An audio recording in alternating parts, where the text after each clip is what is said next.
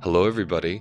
It is the time of year to begin registering for one or two of my slow groups that begin in July. My slow groups are these special groups where I focus on one topic and we deeply unpack it over the course of 6 months. So these are highly nuanced, deep dive, advanced groups. These are excellent for those of you who have taken my 6-week course or who just want to focus on one particular topic through a somatic and trauma-informed lens. The two that are opening up in July, or will begin in July, are my embodied parenting group and my embodied nutrition group. The embodied parenting group is just like it sounds, learning how to parent from your body, learning how to ground yourself in your parenting so you're not parenting from a reactive, triggered place, but from a much more conscious place, so you can actually find joy in your parenting instead of it being a total hellscape like some of you have told me it is, and I've experienced it myself. The other group is an embodied nutrition group. This has been requested for years. For the past 4 years after students complete my course, they say, can you please do a course on nutrition and make it longer than 6 weeks? So finally I can say, yes, you can, and I can, and I did. It is a 6-month unpacking of the intersection between trauma, nutrition, and somatics. How do we recover from stress and trauma via food? How do we relate to food as a being and not just some object on the plate? What's the biochemistry of food? Why is it not the best for my blood sugar to have toast, but lentils are just fine if they're both carbohydrates? All of this and more will be unpacked in this 6-month group. To register for these groups, please go to my website, holisticlifenavigation.com, and click Groups. Or you can click the link in the episode details below. Registration closes on June 1st. It is only open through May because we need the month of June to prepare everybody for July. I'm looking forward to this deep dive with you all. I'll see you there.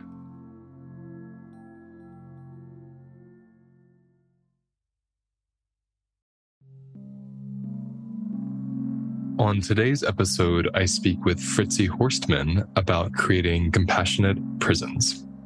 There's the opposite of judgment is curiosity. The opposite of judgment, forgiveness. Judgment is, we can only see the world the way we see ourselves. So when we see ourselves judging someone, what are we judging in ourselves? It's really about the world is such the mirror right now of who we are, of the work that is right in front of us. The work is right there. If you're judging someone, the work is right there.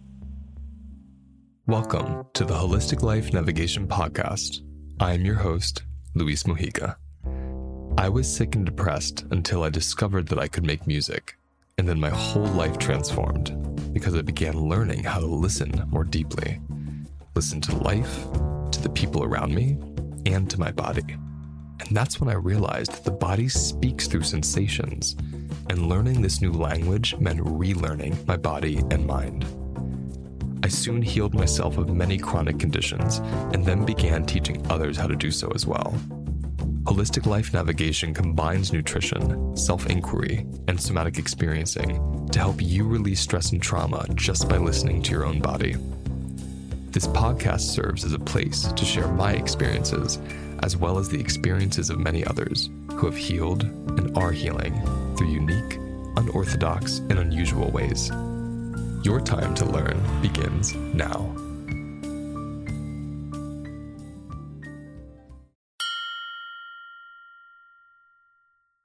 I'm so happy to welcome my friend Fritzi Horstman to the podcast. Thanks for being here, my friend. Thank you, Luis. So good to see you. So good to be in your space right now.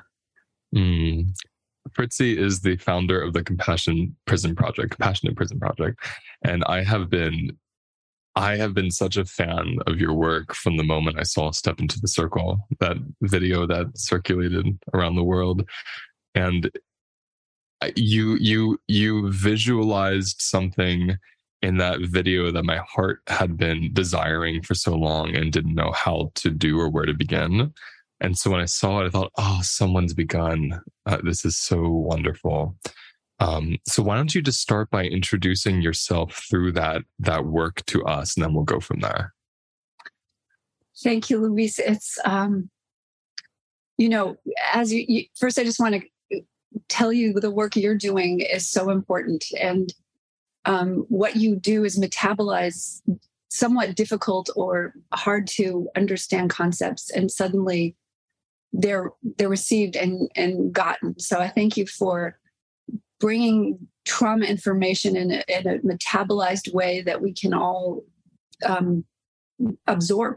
So that work is spectacular. And I took your course, and it was transformative. And, I just wanted you to give that course to the guys in prison that I work with. So in an answer to your question, my work started when I read The Body Keeps the Score by Bessel van der Kolk. And I realized that my trauma my behavior was a result of the trauma that I'd experienced as a little girl, and my hypervigilance and my inability to really connect in relationships, and my kind of violent aspects of my personality were being revealed in ways I didn't even understand why they were showing up. Like when someone would cut me off or someone would criticize me, I would just go nuts. So a month after that, I walked into a prison. And so I had that awareness about behavior and trauma. And all I could see and stories I was hearing was trauma, trauma, trauma. And so I said it out loud to the guys. I said, this isn't a prison. This is a trauma center. And the work I did, I met Nadine Burke-Harris. She was a former Surgeon General of California. And she says prisons are an ICU and an intensive care unit for trauma. So that's what we're doing, is we're warehousing trauma. We're not warehousing, we're warehousing humans, but we just don't know what to do with it. And we're angry at people for not knowing how to metabolize our trauma. And let's pause there a moment. This is just so so fertile. I just want everyone to hear that. We're warehousing trauma and we don't know what to do with it. I mean, that's a prison in a nutshell. Exactly. And we can also see that in society as well, right? We're all warehousing our own trauma. We all don't know how to metabolize it. We don't know what it is. We don't know why we are this way. And what happens is we double down on our behavior. We justify what we've done. She deserved to be hit, or he deserved to be yelled at. But what that is the deep shame that we have for doing what we know is not who we are. And that's the work that I stumbled upon. I guess it's it's my divine inspiration and my divine mission. I think it was big, because I cried that whole day in prison, just weeping for the men and weeping for myself and weeping for the world. Honestly, this is the deep pain that we're all harboring. We're all holding this pain because we know what we're doing is wrong. We know that this is not how we treat other people. The Bible has it in there, and the golden rule. And we just know instinctively this is wrong, but we're doubling down on it. We're justifying what we're doing. And so when I walked out of that prison that day, I said, it's my obligation. I wrote that in my journal. It's my obligation to do something here. It wasn't like, oh yeah, I should donate to this cause or whatever. It was an imperative. It was, you got to make a right turn and everything else is going to change. And it did. It was fast and furious. It took about a year for me to figure it all out. But then in 2020, I went into a prison, the same prison that I visited the first time. And I was like, I'm going to teach these guys about compassion, trauma, and kindness and gratitude, and just kind of all the things that I was starting to work on with myself. And together, those 35 magnificent men helped me figure out how to visualize the ACEs quiz, the Adverse Childhood Experiences quiz. And so they, we would take a step in and take a step out. It's like, that doesn't work. But what we realize is just keep walking towards each other. And so for every adverse childhood experience they've experienced, they take a step in the circle. So it's step inside the circle. And, there were a couple of guys who had 10. And then we had 10 ACEs, 10 out of 10. And then we had a supplemental quiz. So those same guys had 10 of those. So it was kind of interesting. They were almost proud of their trauma. the first few times they were tentative, but then, we did it, and we have to do it every time a new person comes into the group so that they can understand. So they would walk proudly, did your parents, neglect you? And they just took a proud step. And, but that was alchemy, because it was shame that they took that first step. And then they realized that this was the reason for their behavior. And one of the guys, this one guy I'm thinking about, he reversed his DNR, his do not resuscitate order, after doing the circle a few times, walking in proudly. So what this did, it empowered him to realize he wasn't a bad person. He wasn't the scum of the earth that he had been told, that had been reinforced by his parents, by the school system, and by the criminal justice system, by society. Society had told him he has no value. And so, which is a lie. That's the lie we're telling people who are addicts, who are homeless. Let's pause there for a minute, because there's two parts to that I find so important.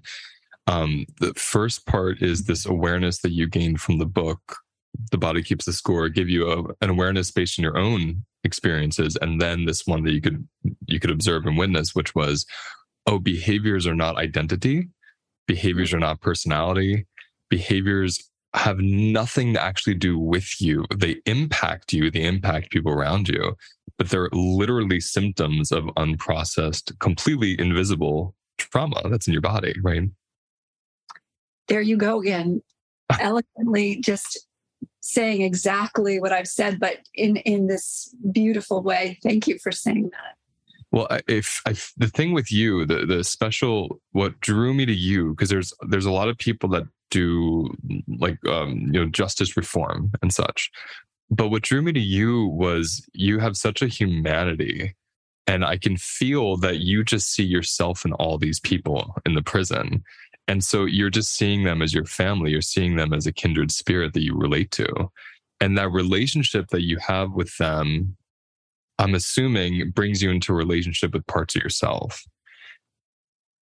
Is that your experience? 100%. And there is no difference. It's quantum, but we are so connected to each other. And when we really realize that, it gives us so much more power and resources, because that's what we're doing. We're cutting off vital parts of ourselves by imprisoning people, by taking that part out. There's that parts, the internal family systems. So we have that part, the exile. And if we don't listen to the exile, what we have is a disrupted system. And so it's to really bring in the exile. That's, if we can love the exile, then we're whole again. And that's it's such a symbolic process that we're going through, that I'm going through in prison. And see, that's the part that when I was saying there's two parts, that was the second part. Because I was when you were talking about, by the time most people get into prison, not by the time, I would say definitely when they're in prison, and way before then, they've already had this concept, this belief that I don't matter. Right? There's already this idea that I'm not a respectable person. I'm a monster. There's something wrong with me. Life's not fair. Whatever the internalization is from their relational traumas and such. And the prison system is a reenactment of that belief. And so when you're saying, and again, how I see you with these people and just sitting with you virtually, which I've done a bunch of times, when I see you relating to them. And I'm always talking about, there's that term in that movement, decolonization. And I always see that through the lens of, am I in relationship or am I in dominance? And when we're talking about this exiling these parts, it's a dominance over an inconvenient part, right? So whether it's an inconvenient part of society, like these prisoners may tend to be and what they do, or it's an inconvenient part of us that they remind us of unconsciously, this pushing them so where we can't see them temporarily soothes us. And it just blows my mind, because if I imagine the way you relate to them, the way I've related to people I've worked with in the same situation, That's what they're needing to heal trauma is a repair in the relational field. But the prison is reenacting the rupture of the relational field. So tell me where that goes for you. What do you do when you're in these prisons with these men and women? Well, I'm about to go on Sunday. I'm driving 6 hours to visit 2 prisons. So I'm, there's that excitement is welling up in me because every time I go, I bring them more things that I've learned. So it's like it's brand new again every time. But we bring them. First of all, we bring them snacks. We make sure that our bank account is so low, but we're still like, okay, we got to bring them snacks, and we have to pay for the hotels for our staff. But walking in there saying, no, wait a second. This is you. You are important. I know you haven't had an orange for 20 years. Literally, some of these people haven't had fresh fruit or, a strawberry. I don't know if we can bring strawberries, but just to bring some fresh fruit, bring just little delights. And we ask other returning citizens what they like. He said, one of the guys said, please bring little bits of candy for them. And, I'm not eating sugar, but, to heck with it, right? Of course. Of course. So we're armed. It's I don't like the word armed, but we bring in as much love as we can in different forms, showing up as love. And we have signs that say you matter. We do this silly camp song called Form Banana. And it is silly as heck. You form a banana and then you go bananas, go bananas. And you form an orange, you squeeze the orange, you form a mango, you do the tango. So, but this is play, which these men, most of them and women, we haven't really we've only worked in one women's prison, but 95% of the people in prison are men. So these men haven't played probably ever in their lives. A lot of them have never held a crayon. And so this is what we're dealing with. We're dealing with developmental trauma from probably birth, probably from in vitro, which, is, it's significant and devastating what they didn't get. They didn't get, as you put in your seminars, the serve and return. And this serve and return is probably the most important thing that I think we're doing is I see you. I see your value. You are wonderful. How dare anybody, including yourself, lie to you like this? See, what's so important about that is that what you're bringing them through my language is co-regulation. And when you're in when you're labeled a criminal and it's published about you and there's photos of you on the internet and the local newspaper, and you're exiled into this really inhumane setting, there's zero co-regulation. So you're released back onto the street, already traumatized and now re-traumatized from the prison. And then you're released, usually in debt because you couldn't afford to be in there in the first place. So no one will hire you because now you have a criminal record. And so there's literally, people are cut off from the very basic resourcing of relating, co-regulating, having an employer or even co-workers that you co-regulate with because they can't get jobs. So this isolation just continues to feed that trauma response. Well, and isolation is the key factor to antisocial behavior, which is exactly what these men are being told. They are antisocial, which they are. So what I'm doing is showing them what prosocial behavior is, and which is caring about other people than themselves, because that's what we're doing physically. We're going in and say, I care about you. And I will do things I'm bringing treats. I'm bringing our curriculum to you. I'm bringing you information so you can start repairing what you and the world destroyed for you. And we have to remember, though, they were victims way before they ever created a victim. And it's not to excuse their crime but this is the whole thing about accountability, which is why vulnerability and accountability are this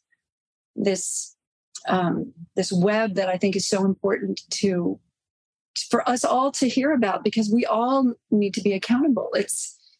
it is the key to our freedom, to our own inner freedom, because the reason why we don't want to be accountable is we don't want to face up to what we've done. And, that I'm polluting, that I'm not recycling, that I'm buying more crap. That's just one kind of micro crime that I'm creating. But it's in that accountability that we can change the trajectory of our whole society. Or I yelled at him just before we had started our conversation. I was thinking about a person and I was like, well, she deserves it. And I'm like, well, why am I thinking about her like that?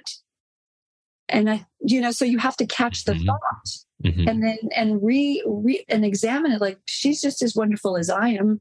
She doesn't deserve anything but love like I do. But the trauma response is, I'm right, they're wrong, and I'll double down on that.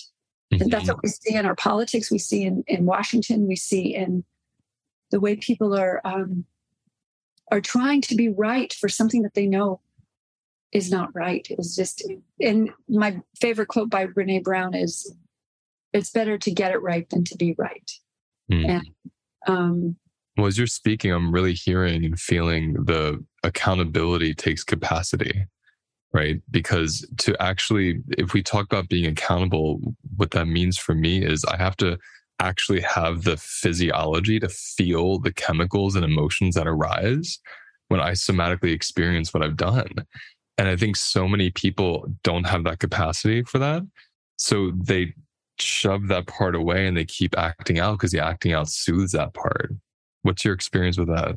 That's so correct. And I didn't even think of it somatically. I just know that accountability is it's the deep work. It's the looking at yourself, but it's also saying through that work with the foundation that I'm okay. I'm still lovable, even though I did this horrible thing. I'm still lovable. And that's the key here. Course in Miracles workbook 60. It's from 47, but it's 60 is the shortened version. It's the review version, but it says God or the universe doesn't need to forgive you because he knows you're innocent. Forgiveness is for you so you can remember your own innocence. I love that. It's just when I heard that, I was like, oh, that's exactly right. It's for That's so us true. because they and we are perfect. We are just divine, perfect.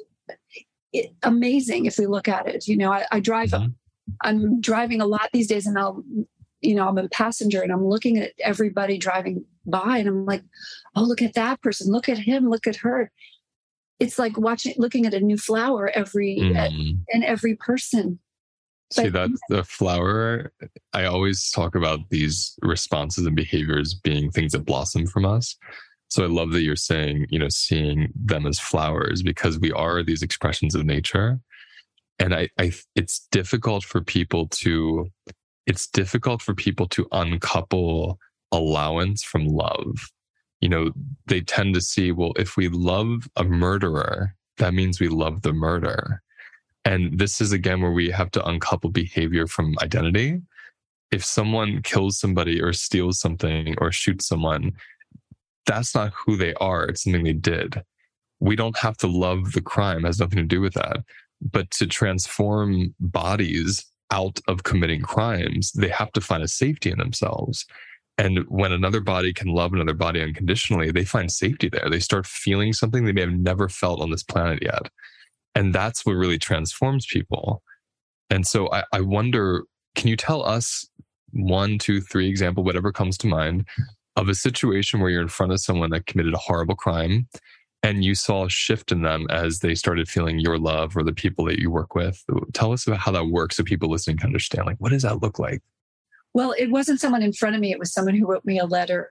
This is the big example, because it goes right back to just what you said.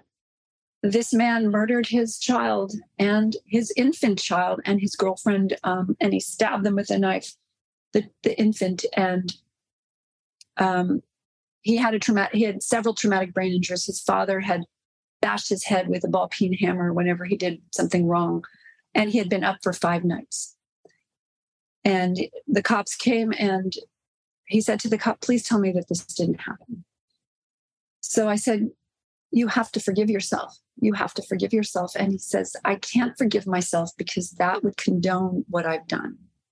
So even he, just like the general public, has to grok with this separation between what happened 30 years ago and who is the man that is standing before me right now. This is a repentant man, a remorseful man, a man that creates incredible art, and is selfless. He's helping his other men that he lives with. So who are we judging in this moment? We're judging something that we're mortified by 50, 20, 30 years ago. But in it, how long, Jacques Verduin, who does restorative justice, he says, how many minutes or seconds did that crime take you? And how many years are you serving? So some people say like 3 minutes and you're serving, and how many years? Life without parole. So every waking hour of the rest of my life.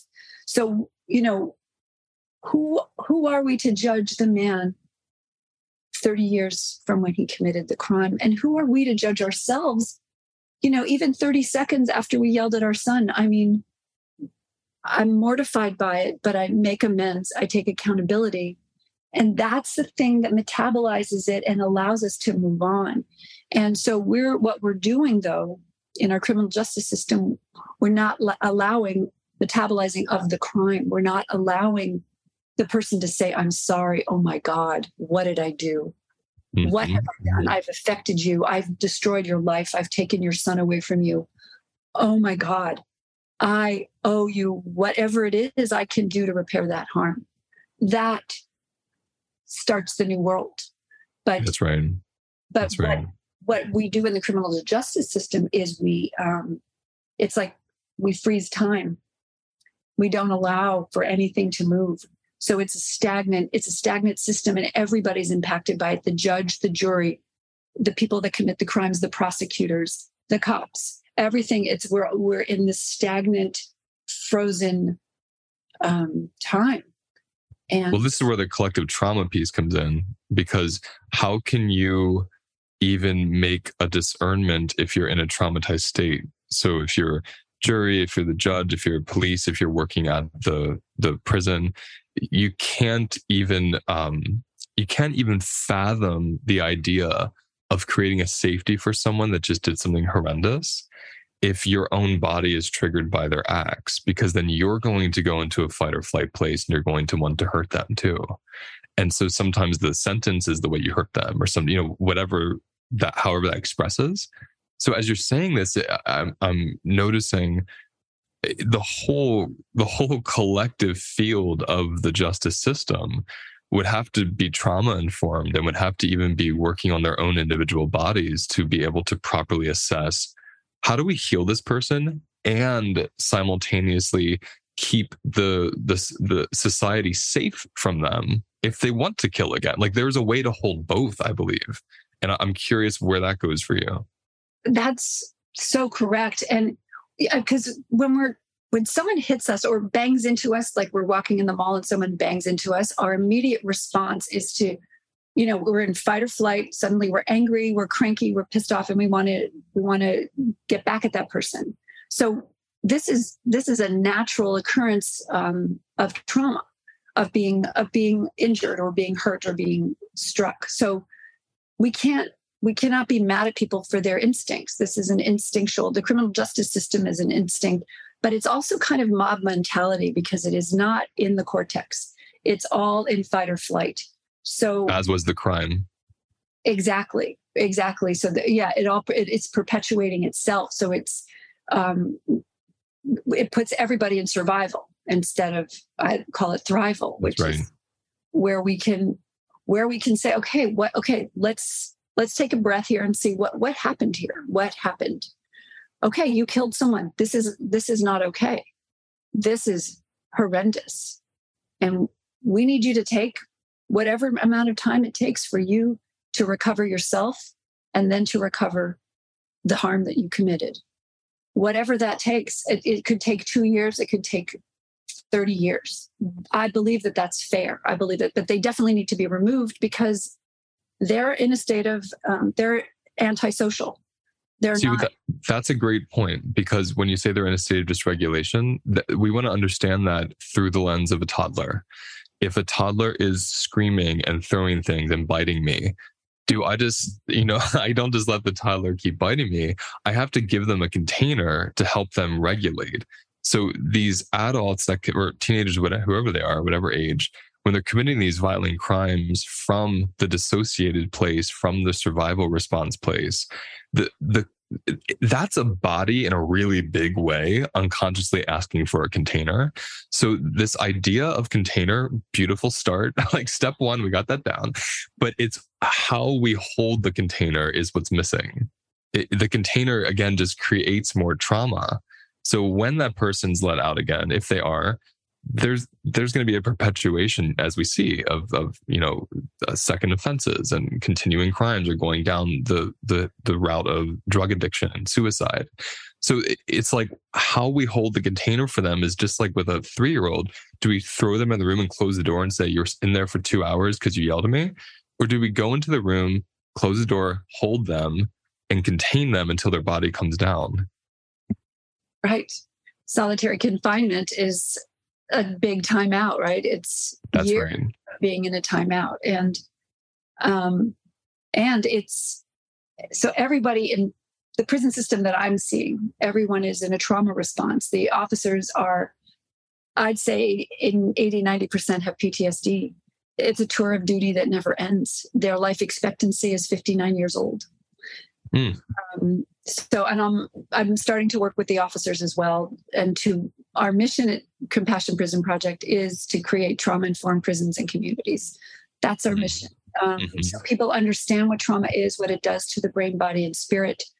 And to see someone acting out as a trauma response, not defiance, not, they might have a traumatic brain injury and they can't understand the words you're saying.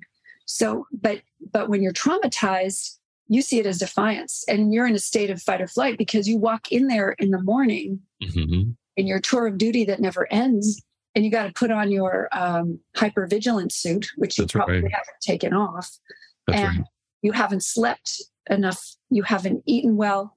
You haven't been nurtured by your family because there's a 20% higher divorce rate and separation rate for correctional officers. So you haven't been nurtured in your life. Your life is not wholesome. So you can't bring wholesomeness to the people you're working with. So you have no perspective of who they are. You just see them as the enemy. It's a paramilitary operation. And so it's really about kindly and gently saying, okay, this was a way of doing business. Let's examine this way. And it's not airy-fairy. It's really about saying, this person is traumatized. Someone who commits a crime has a mental disability, I would say, or an injury, a mental injury, because they're not able to use their prefrontal cortex. So their brain is injured and they're doing things that seem right, or their body, it's really their body that thinks it's right. It's not who they are. That's just, no, go ahead. Who they are. Who they are is a kind, gentle person for the most part, unless they're sociopaths. And then I say, let's examine their brain. Let's get a scan of their brain, or see. You literally just read my mind. That's what I was going to say was, for the most part, there are very little actual sociopaths out there. Like, we think there's all these psychopaths that exist. If someone kills someone, oh, you're a psychopath. No, most of these things, like you're saying, are a trauma response where the person is completely detached from their conscience, from sensation, from any sensibility that says, that's going to hurt them, that's going to hurt me, that's going to hurt the world. That's not even there. It's a pure animal mechanism. And the person that can decide, I'm going to shoot or not, has left the building. This is the same thing happens with police officers. And I think what's important here that you're bringing in is, when you have trauma-informed justice, you have assessments. And so when someone commits a crime like this, you assess them and you can learn, oh, is this a trauma response? Or is there some kind of, developmental issue in the brain that has led to sociopathy, and you can't even feel ever, 0% of the time. Very rare that the latter is true. It tends to be the former, which means so many people can be completely rehabilitated once they can find a safety in their system.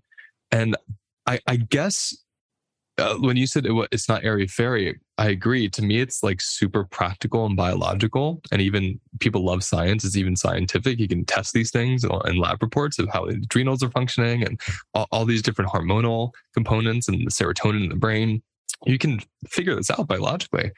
And so if there was nutrition, if there was co-regulation, if these officers, if they were having their secondary traumas and vicarious traumas from working in the prisons, if those were being sat with every week and they were having a nice somatic experience of releasing that, there'd be more capacity again.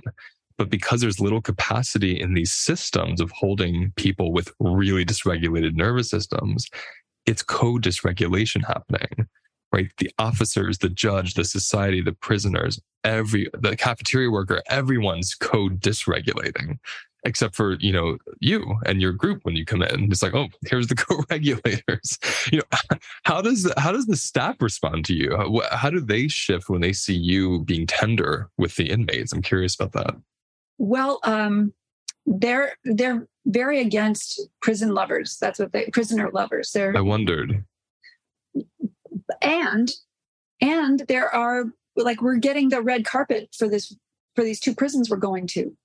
Like, come in and teach our officers what come in and, we were going to have a group of 50. They said, no, can we do 85? I'm like, okay, that means more snacks. Yes, let's do it. That means more pens, more materials, more hello, my name is tags. But yes, and, it will be less intimate, but that's 35 more people that will walk away that day knowing that they are this beautiful soul with the opportunity to blossom. And it's, it makes me cry just thinking about, we're going to touch probably 400 people in 4 days.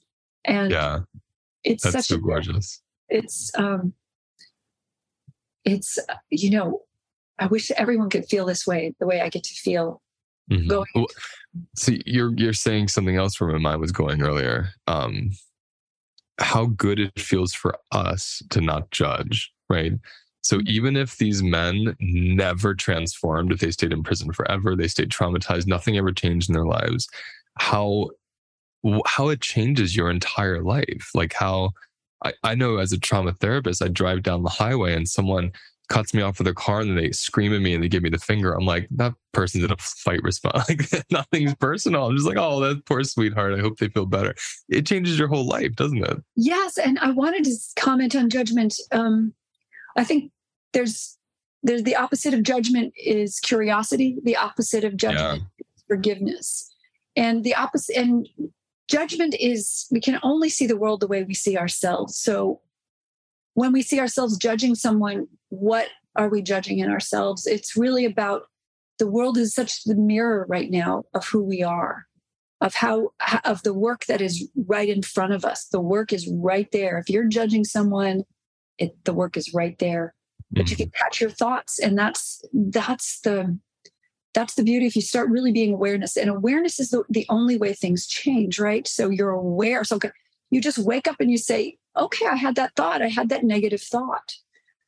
I was doing some research on antisocial behavior, and men with their antisocial behavior is bullying and violence. With women, it's gossip and judgment. So, I caught that in a more vicious kind of social pain and judgment than men. And just to make that aware, if you're a woman listening to this, how are you judging that person's hair or, her weight or whatever it is that you still have an issue with? Because the only way you can judge someone is if you haven't worked it out in yourself. That's right. That's right.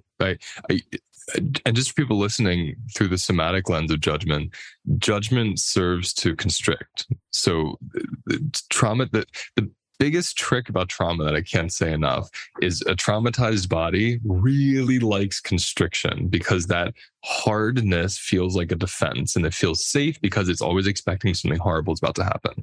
So I like how you say antisocial behavior instead of the antisocial person, because antisocial behavior, the whole point of it is to create a somatic constriction that helps you feel safe in your body. And this is where the capacity piece comes in.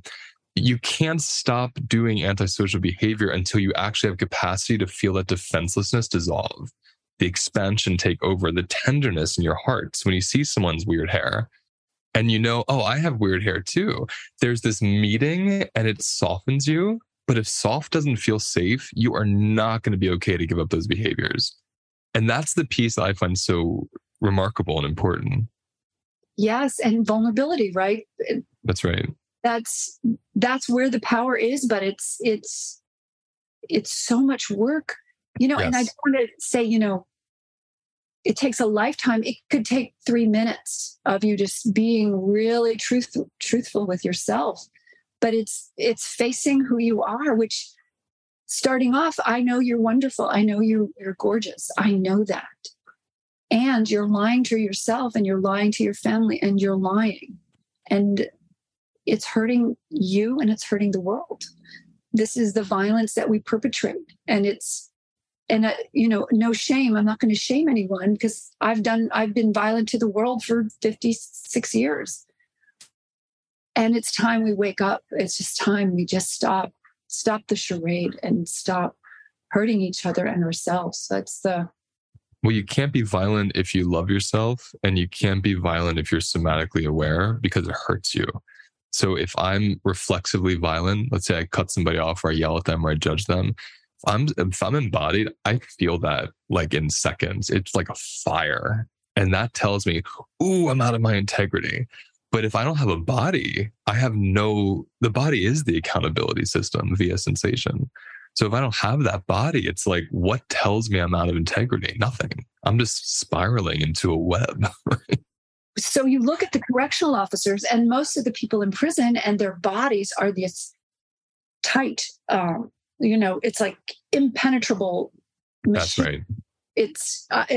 It shocked me. I was like, I wanted to just like bang on it and say, come on, yeah. Go. Let's open this here. Where is this heart? Where did you hide the heart? And because you can feel that it's all about the heart and and the protection of the heart, that firmness you see in their bodies. There's literally that fascia, those muscles are tightening over the vulnerable heart. It doesn't feel safe.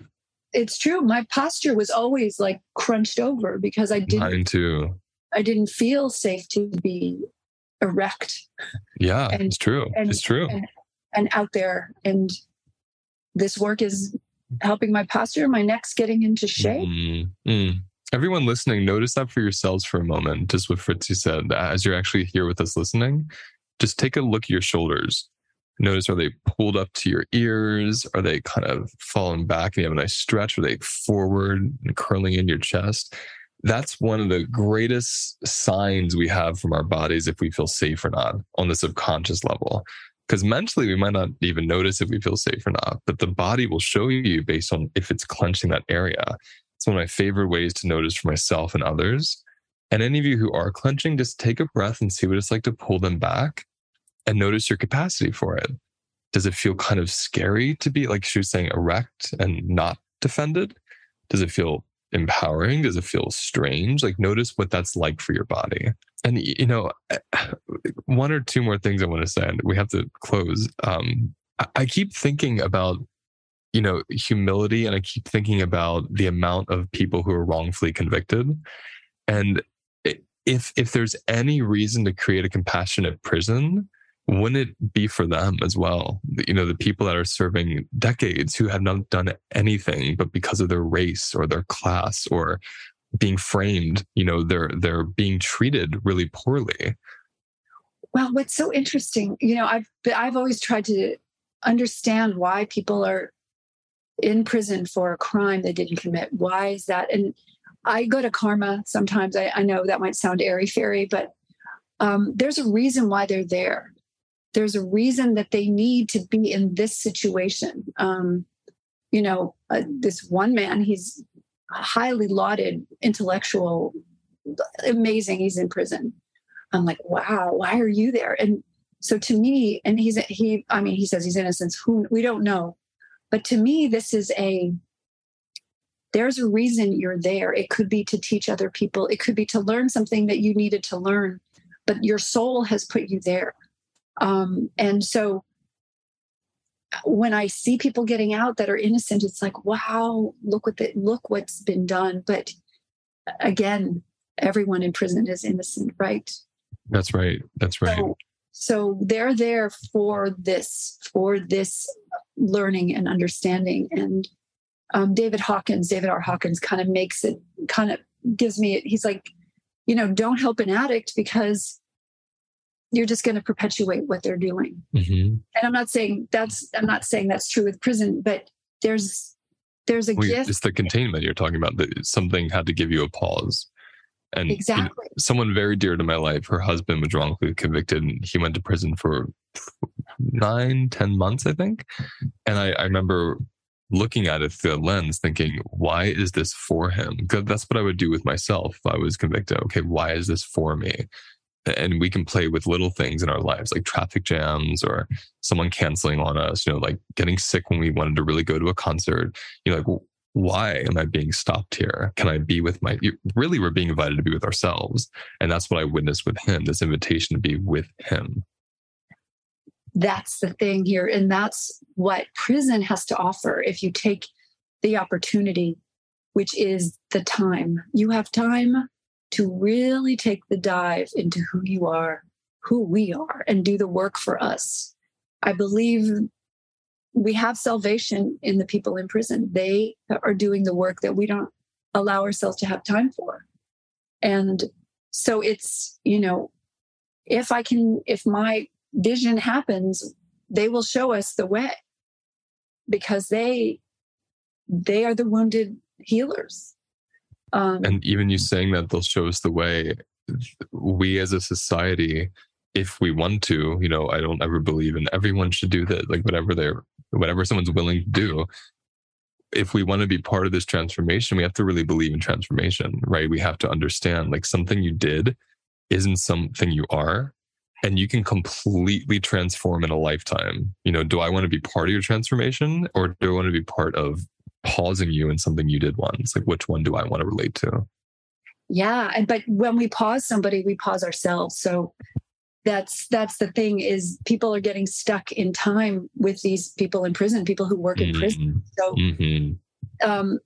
it's a real quantum thing. It's kind of an energy. It's weird that thinking about it this way is so kind of, wow. No, I'm with you. That's how I think about it. It's quantum, it's like, wow. I teach us a lot about like somatic time traveling. And so I'll use the example of like partners, like romantic partners, because more people here can relate to that probably than killing somebody. So if we think of a romantic partner and we think of, let's say it's Friday night and we got in an argument. If my mind and body keeps seeing them as that person that snapped to me on Friday night, my actual biology is in defense of them before they come to the room. So Saturday morning, we sleep, we wake up, my beloved partner comes in, but I'm only seeing them through that biological lens of they're going to snap at me again. So I'm frozen with them on Friday night. And my body isn't in present space. It can't even be curious to wonder, how are they feeling what's going to happen? Because that expected threat is there. Is that what you're talking about? Yeah. Well, and that wasn't what I was talking about, but I love that. We can't move on. Just that we can't move on until this is healed. And I would say that's true with my husband. We were expecting the old tapes to be played. And now we're excited about the new songs we're having to sing. So we're much more alive and much more, but we've been working on this through diet, through chiropractic, through all kinds of, we're just in it to really transform ourselves and each other and our son, which to me is probably the most important work I'm doing. Is the work I'm doing is for my son. It's not and it's for me too. But what I'm seeing, definitely for you, but I hear it. He's your motivator, perhaps. Well, and to see him transform as we transform, the lightness and him feeling safe and more safe with me. Because, years of terrorizing him, unconsciously terrorizing him, yelling at him, storming into his room, things like that, which my mother did. So these were old patterns, exactly like the same sound patterns, the same energy patterns that I carried through. And that's right. And now we're removing them. And that's what prison is. These are old energy patterns that we need to come in and clean the cobwebs and say, no, we don't have to annihilate people every day. And that's what trauma informed is both of you are traumatized and both of you can transform. That's right. And I love that even that word annihilate is important to me, because if I'm the officer, if I'm annihilating you the way you annihilated somebody to come into prison, we're literally mirroring each other. Nothing is being transformed. Nothing is new. And I'm annihilating myself, right? Because just like how I annihilated my son, I was, just the devastation of the acts that I've done. The pain that caused you in your own body. Yeah. And then to justify it so that it doesn't shift. Yeah. That's the thing to look at, is when you feel justified. Justifying is a trauma response. Yeah, that's right. That's right. Again, to keep you from feeling those sensations when there's that, because you've done so much work on your capacity. And when you can work on your capacity, you can go to the depth of sensational remorse that you have for a situation. You can feel the grief, a part of you dying even, and you can be with that part. And that's what, for me, was so magical about accountability, is you actually transform from being with that part of your own pain. And without the capacity, the trauma response of justification, of denial, of dissociating swoops right in to keep you from feeling that. I'm so happy you came here. I want to know, how can anyone listening donate? How can they reach you? Where can they find your work? CompassionPrisonProject.org is our website. I also have a podcast, Compassion in Action, which I interview the top trauma experts in the world. So through the lens of being incarcerated, to get their perspective of what's happening there. And please donate if you're so inclined. It helps us go to more prisons. I've been to death row. I just interviewed someone on death row who's now, his book is on Oprah's book club. So that Jarvis J. Masters. And, as a society, it's our job to love the exile, love the part of us that we don't want to look at. And when we do that, it changes us and it changes the world. So thank you so much, Fritzi. It's so beautiful. Thank you, Louise. It's just one of the most riveting conversations I've ever had. Well, I hope you enjoyed today's episode. My question for you is, where do you feel the episode? Take a breath and just notice. What's your body doing right now? Sit with it. Let it speak to you. And let whatever comes up, come up. And your only job is to listen. For all the wisdom you need is right inside of you. To learn more about my work, you can visit holisticlifenavigation.com and sign up for my mailing list. You'll receive a weekly newsletter with specific monthly topics, free resources, and upcoming events. You can also follow me on Instagram. If you like my podcast, please leave a review and share. Thank you so much for joining me. I'll see you next time.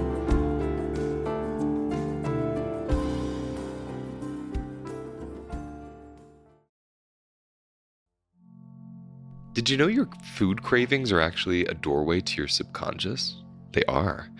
We tend to see cravings as something bad or something we just give into mindlessly. But when you embody your cravings, you're able to notice they're just blossoming from a certain place that has a certain need and needs your attention. Join me on Wednesday, May 29th, as I unpack this in a new webinar called Cravings Destigmatized. In this webinar, I'll help you learn the difference between a nutritional craving and an emotional craving. as well as how do we use cravings to get in touch with our unmet needs and any of our unconscious, unprocessed emotional experiences. It begins at 4 p.m. Eastern, and everyone who registers will get a replay. You can find the link in the episode details, and you can also go to www.holisticlifenavigation.com and click on events, and the information is right there. Hope to see you there.